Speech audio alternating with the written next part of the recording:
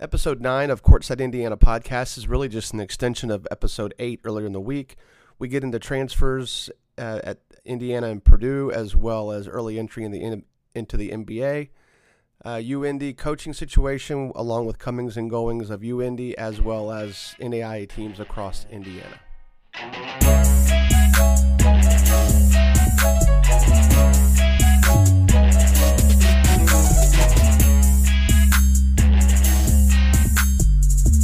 Moving on now to sort of the college side of it and a little bit of talk about maybe some NBA stuff with the early entries into the draft.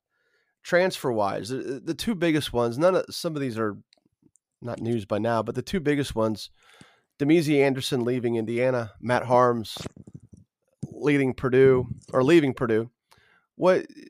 Zach, what did you think of? You saw Damezi play a lot in high school. I saw him play some. I saw him play more in the summer than I did during the school year. What was your thought on Damezi? A little bit heading into IU, and then his impending, and then his obviously subsequently his transfer into Loyola. Yeah, sure. My first experience with Damezi Anderson was actually his freshman year of high school. Same here. I remember going to a game with Ryan, Coach Lightfoot, at Northridge High School, and the first thing he told me was, this kid's going to be D1. He wasn't sure right then how high, but that's one memory I've always had about Damezi Anderson was that day, his freshman year, Ryan telling me he will be D1 just from what he saw in that game at Northridge. But as the years went by, I think the same thing was said most of the time was, okay, we know this dude can score it, but is that, and we knew that would translate to the next level most likely, but then the thing was, I think defensively is what a lot of people are talking about now also, is like who is Damezi going to be able to defend? And I think unfortunately that has caught up with him now with this transfer from IU to Loyola. I know he was down, it sounded like, to Valpo, Grand Canyon, and Loyola, and then ended up staying closer to home here at Loyola. Yeah, his 17 and under summer, he shot, if I remember correctly, he shot like 47% from three. And that definitely is a game-changing number, especially at that competition. For sure. And no question, I saw him too as a freshman. I saw him at Warsaw. And liked him. You could definitely tell that his game was going to develop more away from the basket than what he was being used as. And they had let him, there was some allowance for him. There was some part of the offense for him to get opportunities to get scoring options, 3-point line, and either on the catch and shot or a drive. But at that level, it was pretty much a drive. And he was pretty much a post player the rest of the way. Yep. But you could definitely tell his game was going to move further and further out. That was going to be part of his development. He was doing what it could. I mean, that year, I'm going to forget the third guy. The third guy was the second best one. It was Damezi. It was the left-handed guard, and then it was the Grundy, the kid that kind of started at power forward for. Yeah. I mean, they started three freshmen. Yeah, Marlon Taylor. No, who was the long lefty? Awful. Should know that. I mean, yeah. He's not awful. I'm awful for not remembering his name. They started three freshmen. Damezi, it was the left-handed guard, and then it was Grundy. And that was a team that I think won 10 games during the regular season and then got all the way to the regional final and got beat. And then Damezi's senior year, they get into semi-state. They get over that hump and kind of get thumped by Carmel. And you could definitely see still the limitations of his game in terms of how he plays away from the ball on both ends. And that really hurt him at Indiana. Or I shouldn't say Indiana. That really hurt him at the high major level. Because Demezi is a kid that when he was getting increased playing time as a freshman, when they just absolutely positively needed his shooting, he was a guy that they liked, that he was working defensively. Still made a lot of mistakes, most of which were off the ball. And those are game changers, because those are those are situations where every now and then there would be somebody that would come loose on a possession and it would be his guy. And it wasn't like he was lazy. It's an awareness issue. And keep in mind, guys who are highly intelligent can completely lack spatial awareness. Oh yeah, rules awareness. I've learned for a long time in coaching that guys who are smart in the classroom, doesn't necessarily translate to being completely aware on the basketball court. So this is not an assessment of Demezi as a whole. It's just that he would just freaking get lost on the defensive end of the floor. Yep.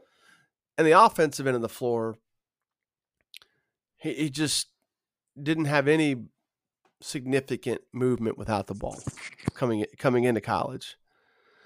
And when he was going to IU, I was surprised by the offer. I know he had big numbers at Riley, but then you look at what he did in the summer. He shot 47% from three. Was and you think that's a premium, but then it just never translated to Indiana. Right. And a kid like Jerome Hunter, who they, realistically have a higher opinion of ceiling wise, is started to come around and had passed him up. And they're bringing all these wings with Galloway, Leal, and Geronimo. It just became obvious that even though Demezi, God love him, loves it down there. Right. It became a basketball decision. So, him going to Loyola, I think it's a good fit. It's a little bit more of a structured offense, but he's a kid that at that level can probably physically guard multiple positions. Even sometimes at 4, they can go small with him, and he's probably going to be able to guard a lot of 4s in that league. And that to him could be a game changer in terms of his role, in terms of his playing time.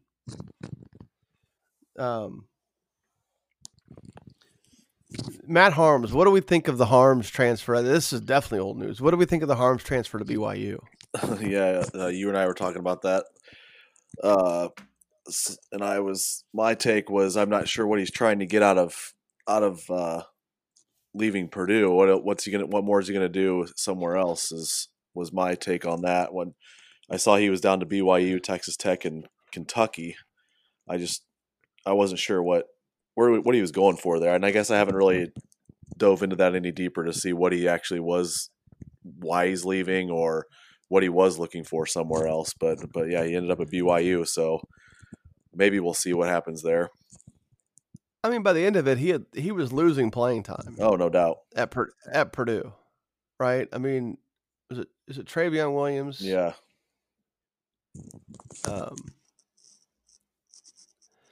I mean,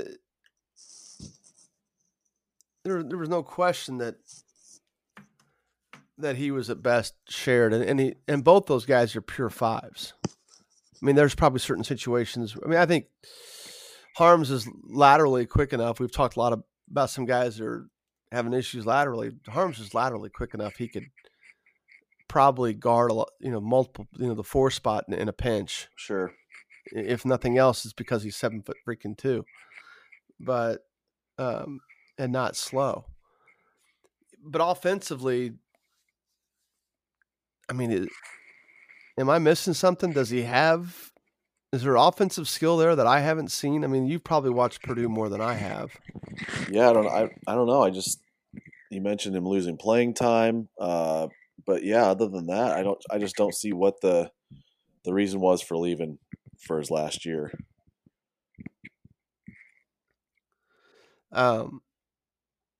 Sliding down a notch, University of Indianapolis hired new head coach. Stan Gerard left Indianapolis after having a great year. Actually, a great coaching tenure at Indianapolis. He went to Southern Indiana, which is his alma mater. I was surprised by that. We could, that's a different topic, and not.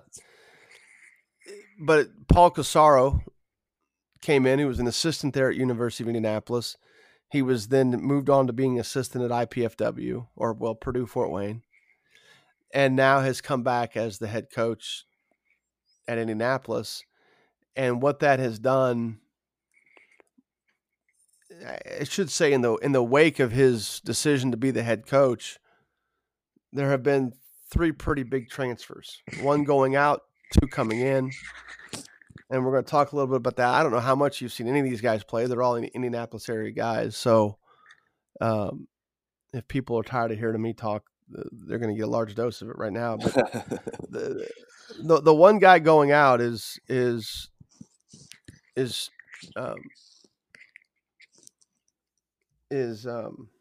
Trevor Lakes from Lebanon, who averaged about 15.5 points a game for him and 6.5 rebounds as that sort of stretch 4. Outstanding shooter at 6'7". And the interesting thing was that he had committed to Maryville heading into his senior season. And then that coaching change prompted him to reopen his recruitment.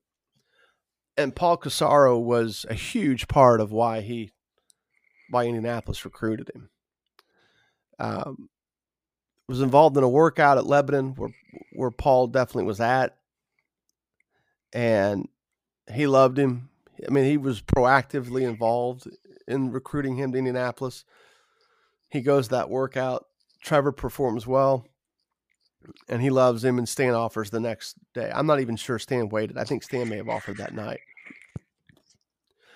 And when Coach Gerard left to go to USI, one of the things Trevor did is he put his name in the transfer portal with the idea of sort of measuring what interest he could get versus who UIndy hires. And the intention is that, once UIndy hired their new coach, maybe have this discussion, okay, is this where I'm going to stay?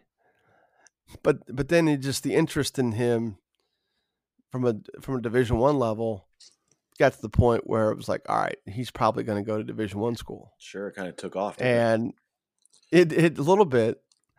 And it wasn't one of those weird deals where it sort of snowballed exponentially, but it was definitely, look, Xavier had made an offer early, right out of the gate. And I think they reassessed their situation a little bit because he had to sit a year. I think they're looking for somebody. I think when they really came down to it, it was more about they didn't want to get in a situation where they were committing to somebody for 2 years, and the Division I schools that were they're also involved. Nebraska is, obviously it's where he's committed to, along with Kobe Webster, who's another Indiana kid who was at Western Illinois, had a great 3 years at Western Illinois. So both those guys are going to Nebraska. And Nebraska's actually a school that was excited about him having to sit a year. They had some transfers come in from last year. There's a lot of turnover when Hoiberg took over, and they came in now and they need that gap year to give Trevor a chance to develop physically, again defensively on the defensive end. And if there's one thing that Coach Hoiberg loves, it's a kid who can hit shots. I mean, every coach loves that. But when you shoot the ball like Coach Hoiberg did as a player, you tend to hunt that guy. And at least in terms of shooting, Trevor can be that guy. Now, in terms of the overall type of player, he's probably going to be more of a niche. For those that followed Ryan Welledge's transfer from San Jose State to Xavier, at San Jose State, he averaged, close to 13 points a game. But he averaged about 4.5 threes per game, 4.5 3 attempts per game. He goes to Xavier and his scoring drops off considerably his final year, but he's still averaging about 4 threes per game in terms of attempts. So his usage from the 3-point line stayed the same. His scoring dropped, and he shot, I think he shot around 35-38%. So at 6'7", 6 or at 6'8", 6'9", Welledge is a kid that, they would consider, maybe a defensively a 4. His usage at the 3-point line was the same as it was at San Jose State, and his efficiency was the same. That's interesting. So that was, yeah, I mean, he becomes a niche player at Xavier. So that was the discussion with Trevor as a kid. So disclosure, Trevor played for my program. And so I was involved in his recruiting going into senior year and into this transfer situation. So the discussion became, what are you looking for? And this is important with any kid, by the way. The discussion became, what are you looking for? And for him, he wanted a challenge. Sure, if UIndy had, if the timing had been different, he'd probably still be at UIndy. Okay. But he was looking for a challenge, and schools that he wanted to be challenged by, or the level he wanted to be challenged by, stepped up, and Nebraska was one of them. So then it became a discussion of, okay, what happens if you become a niche player? Like you're just that pick and pop guy. And I think he thought about it and he was fine with it. If that's his baseline, then he's good with it. Now, what he's got is a year to develop and a year to do other things, to where he can improve his body and learn the offense. And if he can, be more than a niche player, then he's obviously loves that. But for his perspective, he was looking for a challenge. He wanted to play it at the highest level possible that fit his skill set.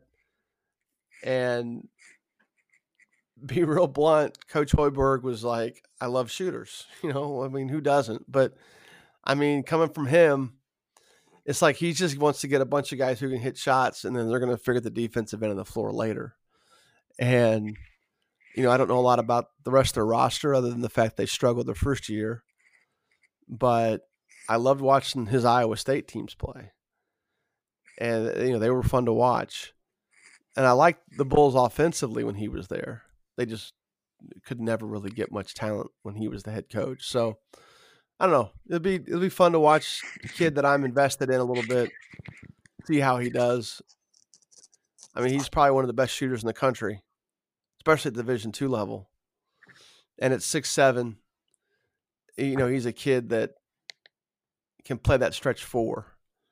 And so it's kind of a tough loss for UIndy, but then they bring in 2 guys that I think should really help him, in Aaron Etherington and Jacoby Robinson.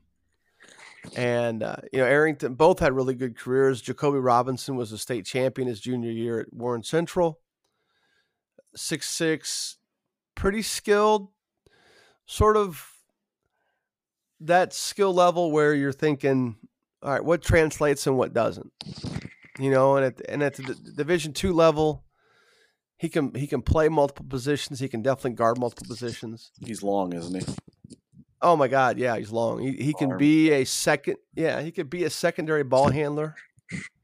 Which is to say that if they're getting pressured or he gets a loose ball situation like a rebound outlet or a rip and run, he can be that guy that can bring it up. He can probably guard 4 positions in the GLVC. Definitely in a switching system or getting caught on a hedge, he can guard multiple positions. And Etherington is a kid that extremely versatile offensively, probably more of a tweener defensively, 3-4. And he was at Toledo, and definitely at that level, he's a tweener defensively. Offensively, I like that he should be able to be functional in the post, but he's also a really good 3-point shooter. He could put the ball on the floor if he needs to. And he's, I know part of the transfer down was he didn't want to sit, but then also UIndy being close to home. I know probably Cosaro was probably a guy that recruited him to Fort Wayne, and he decided to go to Toledo instead. And, obviously Paul was hitting on getting a chance to get at guys that he recruited a little bit before he went to Fort Wayne, guys he liked, and then guys that when he was at Fort Wayne that he recruited that ended up going elsewhere. And all in all, kind of a net plus for you, Indy. I don't know how much you've seen Jacoby Robinson and Aaron Etherington, but I'd say his first week or so on the job, Casaro's, despite losing Trevor Lakes, has improved his team's talent level. Yeah, sounded like it. You get a chance to see any of those guys play in high school? I saw Jacoby, I think, one time, but Etherington I hadn't seen. Yeah, two guys with Carmel's schedule, especially, just got a chance to see him play a lot. But really like their versatility at that, especially at that level, and looking forward to seeing how they fit in there. And neither one of them have to sit. Now, Jacoby Robinson has some health issues leaving McKendree. Honestly, I don't know specifics. There's a lot of stuff on social media about it, so hopefully he's recovering well. And I don't know that he'll be ready to play this season. I don't know that he won't be. But Aaron Etherington will not have to sit because he transferred down. So that moves us to the Crossroads League, which is your neck of the woods. Talk a little bit about. We're going to talk some transfer stuff there, and then some recruiting stuff there. Let's start with the transfer situation with some of the kids that have transferred into that league. Yeah, sure. And again, these are probably guys that you're going to be more familiar with than I am, just because of where they went to high school for basketball. Yep. St. Francis got KJ Coleman. Cincinnati Christian closed down, and he's from Tinley, I believe, originally. He is. Yep. And he ended up there. Yep. Okay. Lefty point guard who is. I like that. The kid will play at whatever system you can play, and he's a good teammate. He is he's probably better suited if he's creating shots for others and becoming that second catch guy. What I would say would be like a guy that maybe sets a screen and gets that next pass for a jump shot than a guy that you're running a bunch of screens for. I think he's really good in ball screen action when he's downhill. And, I don't, at St. Francis, I don't know what he did last year. I know that school closed, right? You were telling me that. Yeah, Cincinnati Christian closed. Yeah, and it'll be interesting to see what he does at St. Francis, because they have Jalen Mull coming back. Yeah, Cush is still there. Tyler Smith, Dan McKeeman's, he came back from Cedarville, transferred into St. Francis.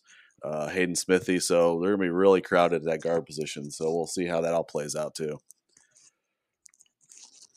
What other transfers just in the Crossroads League? Yeah, Marion got Jack Hansen from IUPUI. Yes. Did he sit out here, or did he redshirt? What did he do this year? I don't know. It's sad. Once Coach Gardner got let go, I didn't follow it. I didn't get a chance to watch them play this year. They had an average year, if not a little bit below average.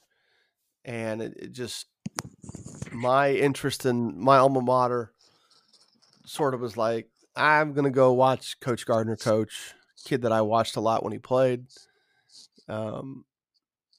Once the high school season gets here, I kind of cut off going to college games. But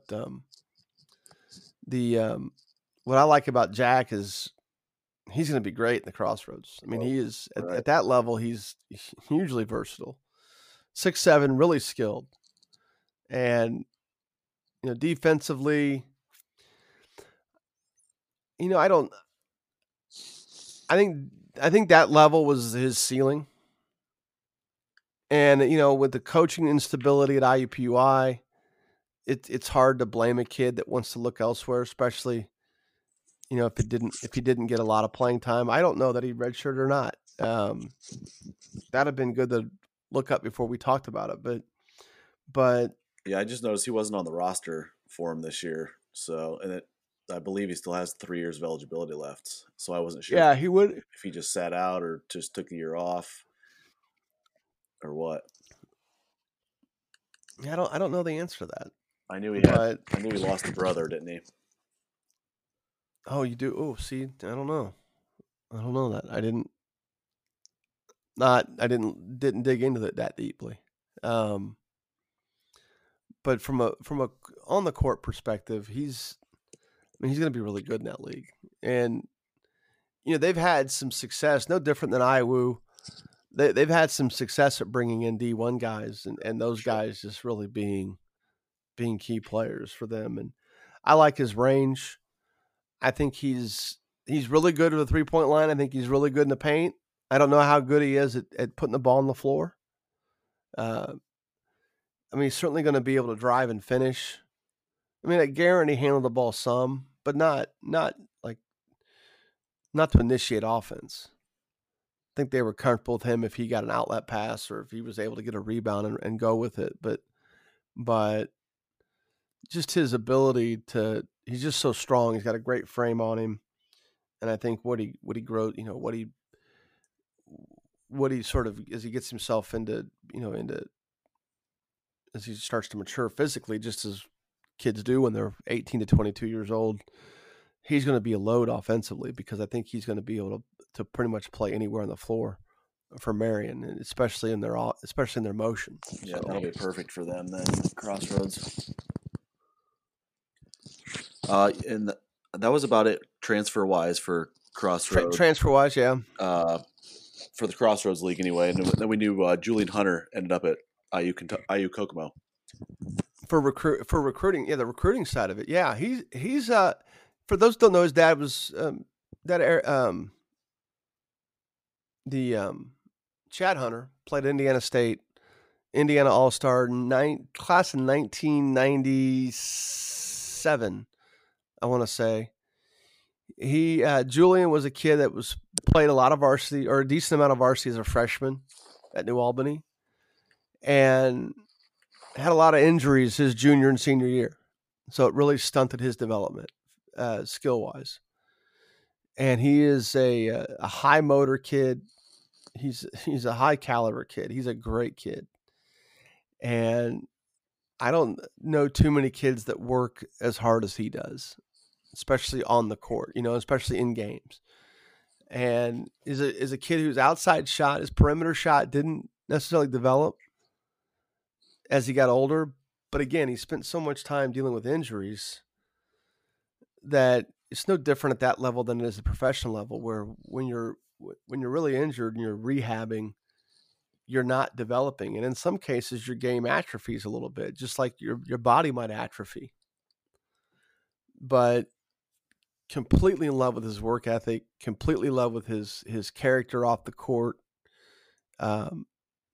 He will be a guy there that if he can get to a point where he can attack off the dribble and be a motor guy around the paint, he's going to have a really good career there at IU Kokomo. And that's a guy, Eric Eckelbarger is the head coach there. He's really brought that program along in his years, in just the short time he's been there. And they were one of the 9 teams that got to the final 32 of the NAIA championship or the NAIA tournament. And as much time as we spent on the Crossroads League, or as much time as we've talked about them so far, and probably will continue to talk about them, which we're going to blame you for that, right? That's right. IU Kokomo, along with IU East and IU South, are going to be, teams that we also get a chance to talk about when they start bringing in recruits, transfers, Holy Cross as well. IU South. The NAIA level. Yeah, the NAIA level is in Indiana is probably the best in the country. And that's what makes it fun to talk about. So yeah, Julian Hunter committed to IU Kokomo. Garrett Ott-Large has since you and I last spoke on a podcast, has since committed to St. Francis, correct? Yes, correct. I talked to his dad the other day. He let me know that he was going to pull the trigger on St. Francis. He had offers from Wabash and Goshen also. Shoot really good shooter. That's friends with Brayton Bailey also, who is at St. Francis now as well. Yeah, they played together growing up, and Garrett, an early maturing kid, Definitely been 6'1" since the 7th grade, and puberty can be unkind to kids in either direction. You could be that guy that is really really developed physically as when he's young and he's dominant, and people pass him up physically, athletically, and then there's the kid that I'm thinking of a couple of guys right now, but they're younger, so it doesn't really matter yet. But then there's kids that are really really skilled, and I mean Garrett was always skilled. Don't get me wrong, that's what made him recruitable. But then you get kids that are really skilled that haven't hit puberty yet, and they're still like 5'5" freshmen, or kids. A kid that I coached, Sean McDermott, was a kid that was a freshman, was 5'9", and this thin little waif of a tweener guard who ends up being a guy that plays a little bit of 4 in the Big East.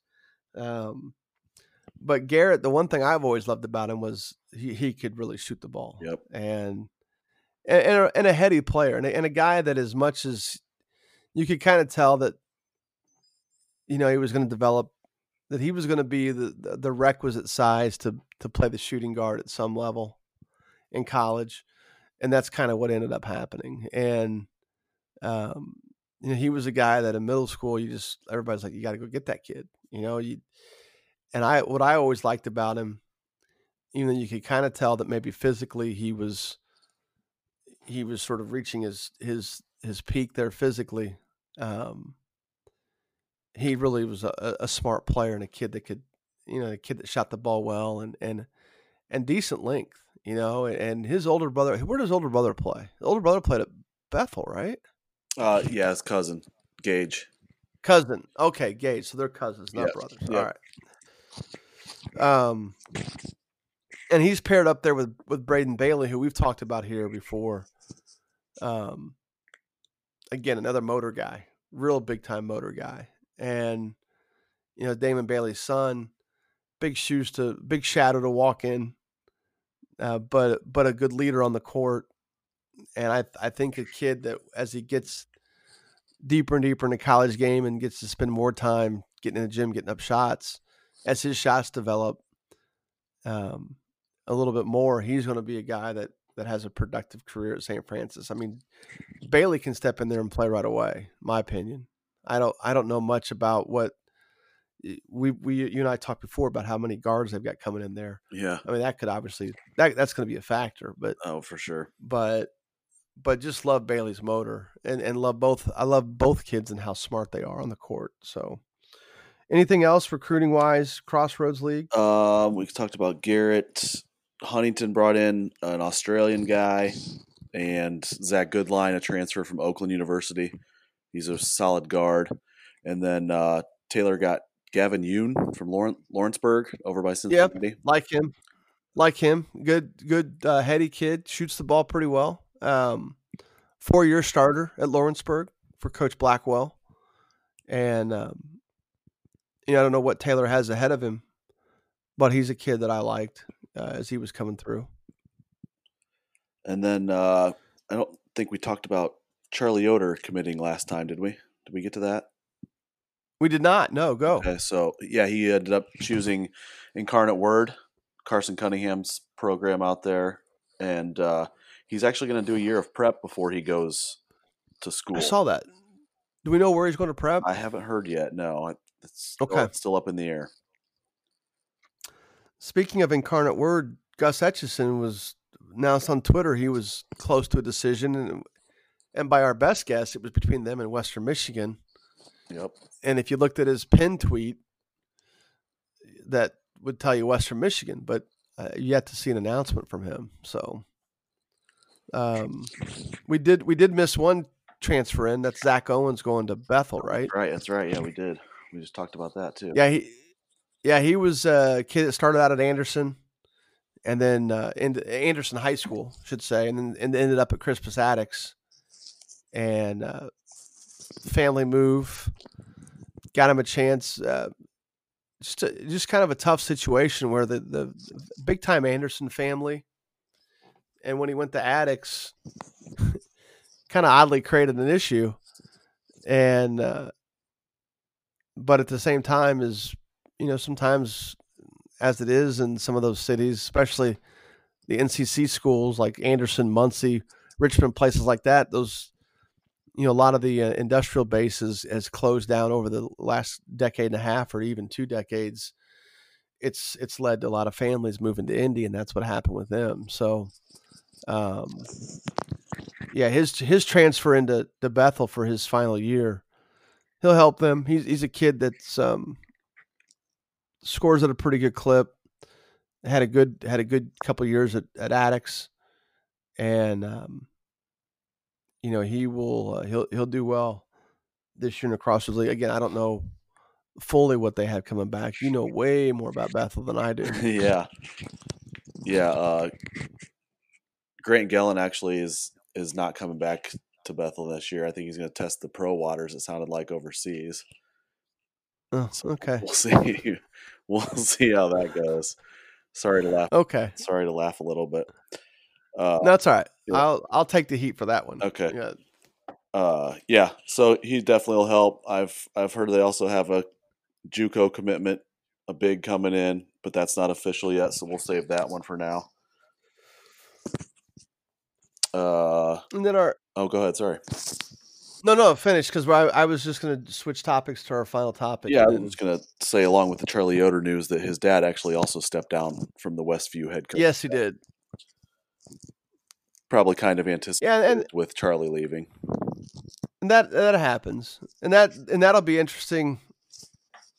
Last time we talked about Fishers a little bit, and again, no real word on who's applied, but if Galloway hunts that job from Culver, gets him back in the public school system, and also gets him closer to Bloomington, where his kid's going to be playing for the next 4 years. So, all right, real quick, NBA early entrants, at least in terms of Nojel Eastern and Justin Smith, and then, well, let's hit on that. Eastern, just testing the waters, getting some input and going back to Purdue. Is that what's going to happen? Sounds like it, yeah.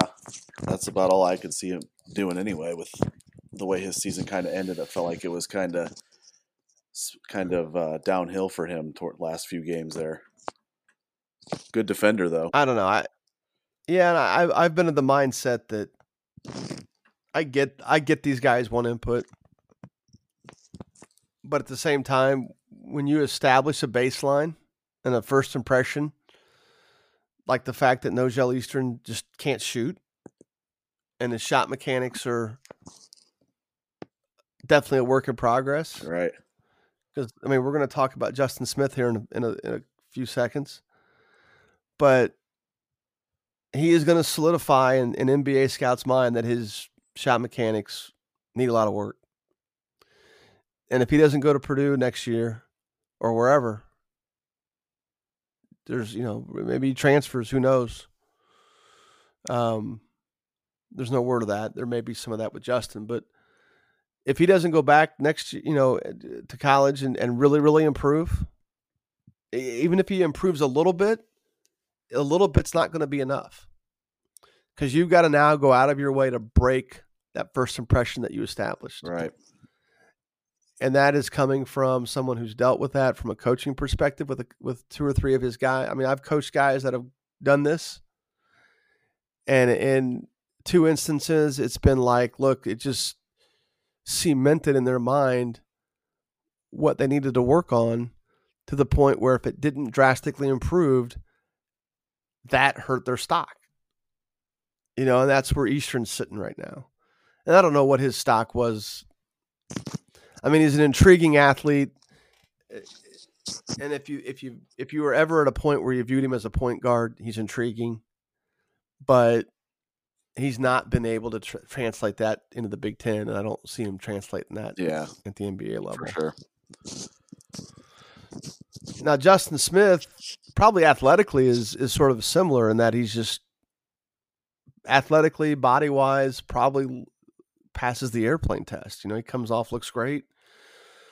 Definitely a guy who got better from his sophomore year to his junior year. Surprisingly led Indiana in minutes last year. And while his shooting percentage, his 3-point percentage is rough, I think his shot mechanics are okay. And it will be the curiosity will be is what input does he get that impacts not just his return to college, but his return to Indiana. Does he end up looking to go somewhere else where there's less heat on him because Jerome Hunter looms?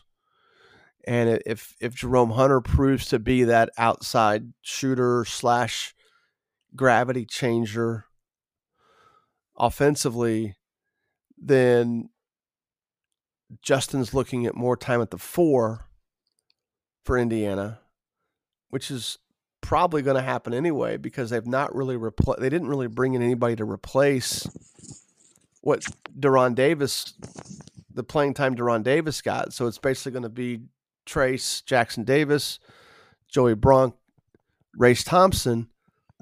Somewhere in there, someone's getting minutes as a 4th big, and that's Justin Smith.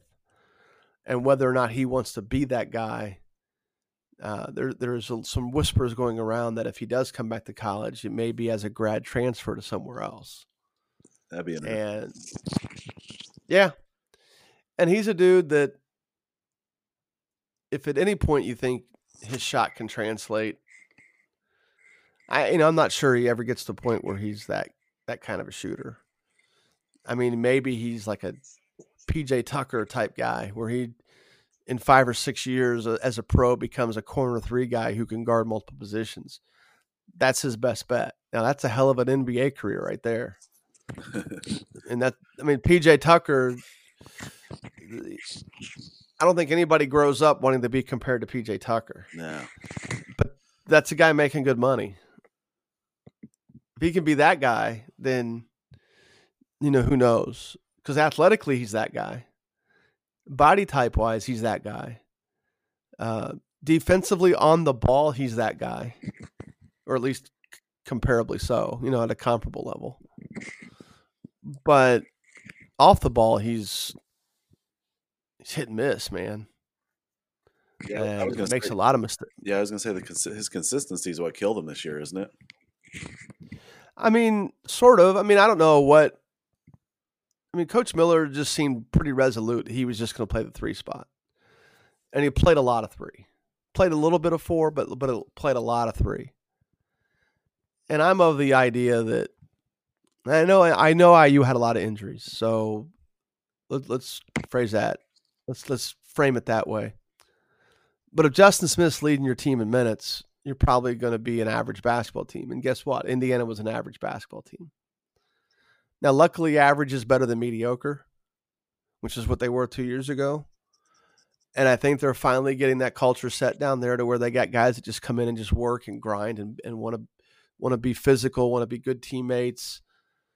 And they're starting to just become the guys that Coach Miller recruited. And so it'll be interesting to see if Justin goes back. It's at best 50-50 that he leaves. I don't know that he would leave, but I know like about 3 days after he announced it started to come back, like started getting messages saying, hey, he may not come back. Like he may transfer. And I don't know. I don't know if he transfers, it's because he's looking to find somebody that says, look, you're our 3. You're going to get a lot of shots. You're going to get more opportunities.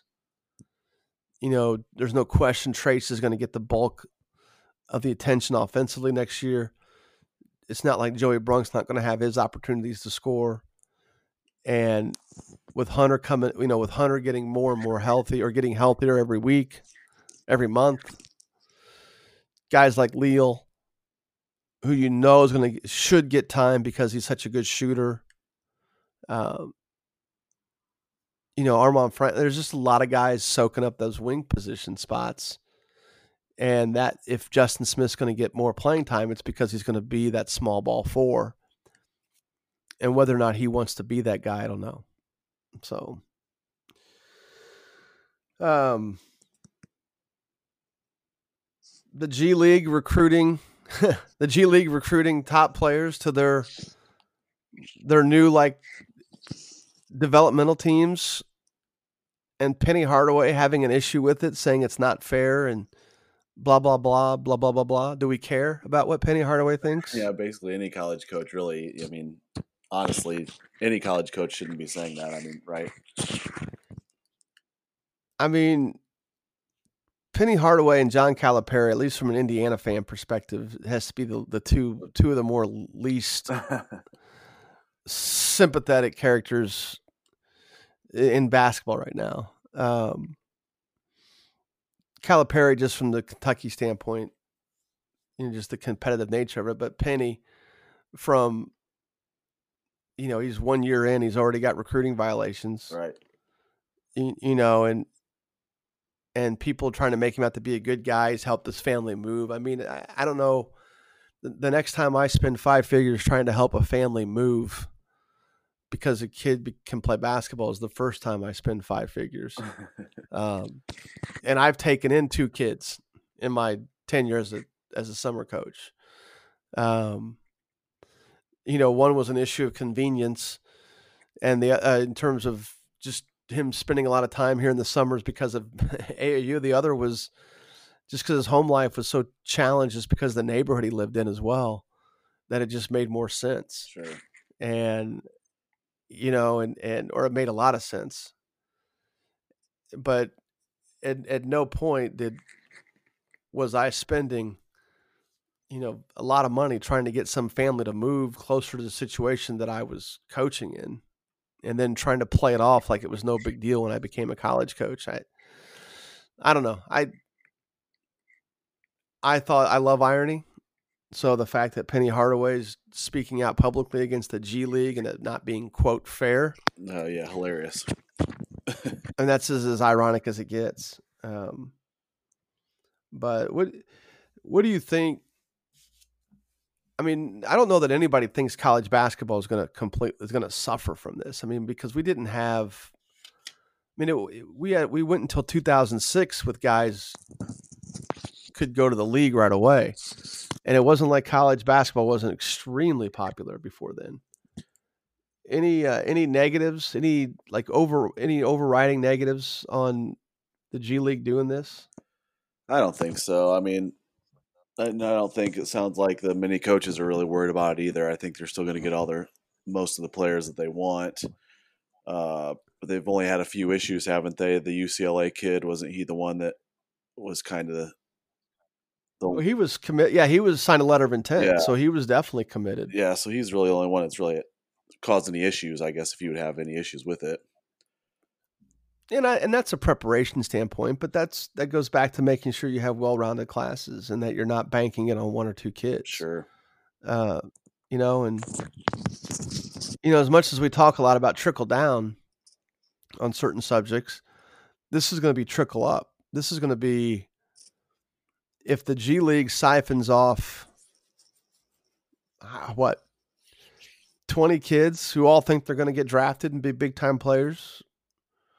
Let's eliminate anybody that plays in USA basketball. Let's just say everybody that goes that route is just going to go straight to the G League now, or some professional league, which I'm fine with. You looked at some of those draft classes in the mid 2000s, and there were anywhere from 6 to 8 guys every year that would go early. I mean, they're going to lose some more talent to this. But at the end of the day, people that are gaga about college basketball are still way more worried about the names across the chest than they are about the names in the back. Yeah. And which that goes into the whole branding, marketing, selling their likeness thing, issue, which we'll talk about that some other time maybe. But I was going to kind of add a little bit about that. I think that's something that would definitely help the NCAA keep kids like that would potentially go to G League. That's going to help them out a little bit, I think. It could, and maybe that's something we talk about more in depth at a different time, but because we're already almost 2 hours in here, but it was good that we struggled to find something to talk about, and this is probably going to end up being our longest podcast, but yeah, it is.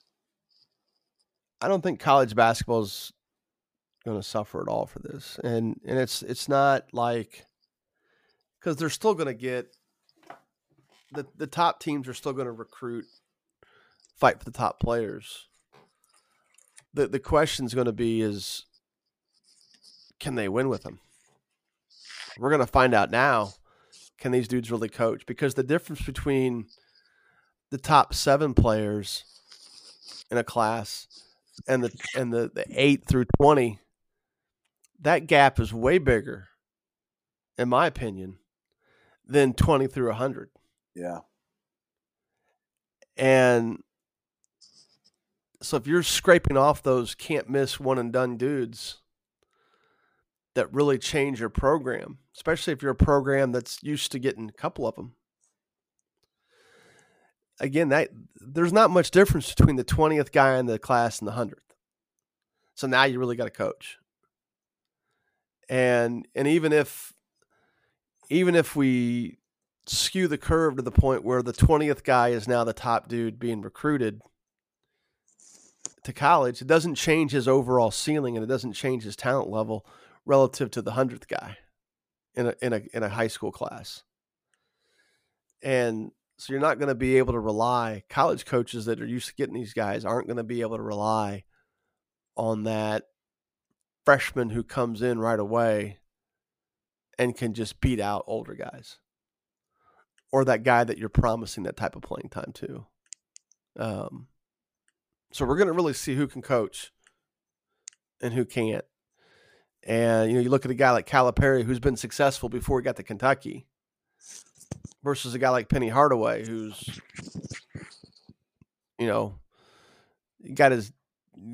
he's gotten what he's gotten because he's Penny Hardaway. Right. We'll see. We'll see, because a lot of guys like that have not done well. And not that others haven't, but Danny Manning also. Guys, yeah, guys that get jobs because of their name, guys that get jobs because, Juwan Howard. Think of the start Michigan had, and the struggles they had, as the season went on. And the jury's still out on him, but it's it's almost like Juwan Howard, as they got into the Big Ten season, it became that rookie, the baseball, in Major League Baseball, who they're starting to figure out, the more film they get on the more film they get on him, the easier, the more, the scouting report becomes a factor in his production. So it was easier for Juwan Howard to get wins when he was playing teams that didn't have a chance to scout him. And then when teams started taking away the things that he was doing well, or his teams were doing well, did he have much of a counter? And then you just rule the fact that maybe Michigan was playing well at the beginning of the year, and the Big Ten's a tough conference. So, I mean, let's not bury the guy. But, they started the year out 8-0, 9-0, and everybody thought, oh my God, this is so great. And then all of a sudden they hit a wall. And, Chris Holtmann hit the same wall at Ohio State this year. And, we're not having the same conversation because he wasn't somebody that got his job because of his name. Yeah, exactly. He got his job because he worked his way up. And now, to Juwan Howard's credit, he was an NBA assistant for a number of years. Penny Hardaway was an AAU coach who could, obviously pay 5 figures to get a kid to move across the state to play for his AAU team and play for, to play for his high school team. So sometimes I just feel like Danny Manning was a tall. Sometimes I don't. Yeah, he got a chance to work his way up a little bit. He was an assistant, then he became a head coach at a lower level, at a mid-major. But back to Penny, sometimes I just feel like maybe I don't do enough in terms of the money that I spend to maybe get guys. You better rethink. But I need to rethink my priorities. I need to start breaking into my retirement. If that's still there. Yeah, it is actually. I'm good. I'm all right. I'm sheltered in that regard. Okay. When in doubt, the answer is real estate. There's not a lot, but just enough. So, well, we got anything else? It may not be horrible to talk about the a little bit deeper into the G League thing later, and how that plays into recruiting and all that stuff. But as far as the stuff we've already talked about, is there anything we need to like seal up before, any loose ends we need to seal up before we sign off here? Not that I can think of. I think we covered a lot of it pretty well. 2 hour podcast, long enough? Yeah, I think that's good. Well, it was good. I'm glad we struggled to find something to talk about this week. Suppose we could break it down into 2 podcasts, but we'll see. People won't know that until the very end when we just say it. So, Zach, appreciate your time as always. And next Monday for sure we'll be back at it. Not sure what topic we'll figure out to talk about, but obviously we'll make it work. Got anything coming up this week that we should know about other than e-learning? No, I was just going to say, got a couple more weeks of e-learning here before we knock off for the summer. I mean, we've already kind of when does it end? When does it officially end? Mine officially ends on the 21st. So you got 3 more weeks. 3 more weeks here. Yep. Okay. So that means I'm 2.5. Yeah, 2.5. 2 weeks. Really, I'm grinding along here with my daughter and her learning and my teaching at the same time. So a little bit of a challenge at times. Oh, but how old's your daughter? she's a first grader. Oh dear Lord. Yeah. Well, God love it. Good for you. Good for you. That's the age where you're like, yeah, that's the struggle right there. Yeah. That's not old enough to stay honed in on their own, but you definitely got to keep them learning because they need that baseline For sure. No question. So, I feel sorry for these freshmen who everything they do from here on out is based on crap they learned as a freshman. Uh-huh. And this e-learning stuff is, I know there's going to be some future in it, but that it was shoved down everybody's throat this year. I know some kids that struggle with it just from the standpoint of they just don't get the attention, the time they need to really work through things they need to work on. But it's definitely going to be unfortunate for a bunch of kids in the long. But it's definitely no fault of the teachers. I've seen some good stuff on Facebook about what some of these teachers are doing just here in Carmel alone, and it's been amazing to watch. From my standpoint, as somebody that stares at a computer screen most of the day anyway, I probably would have done really well.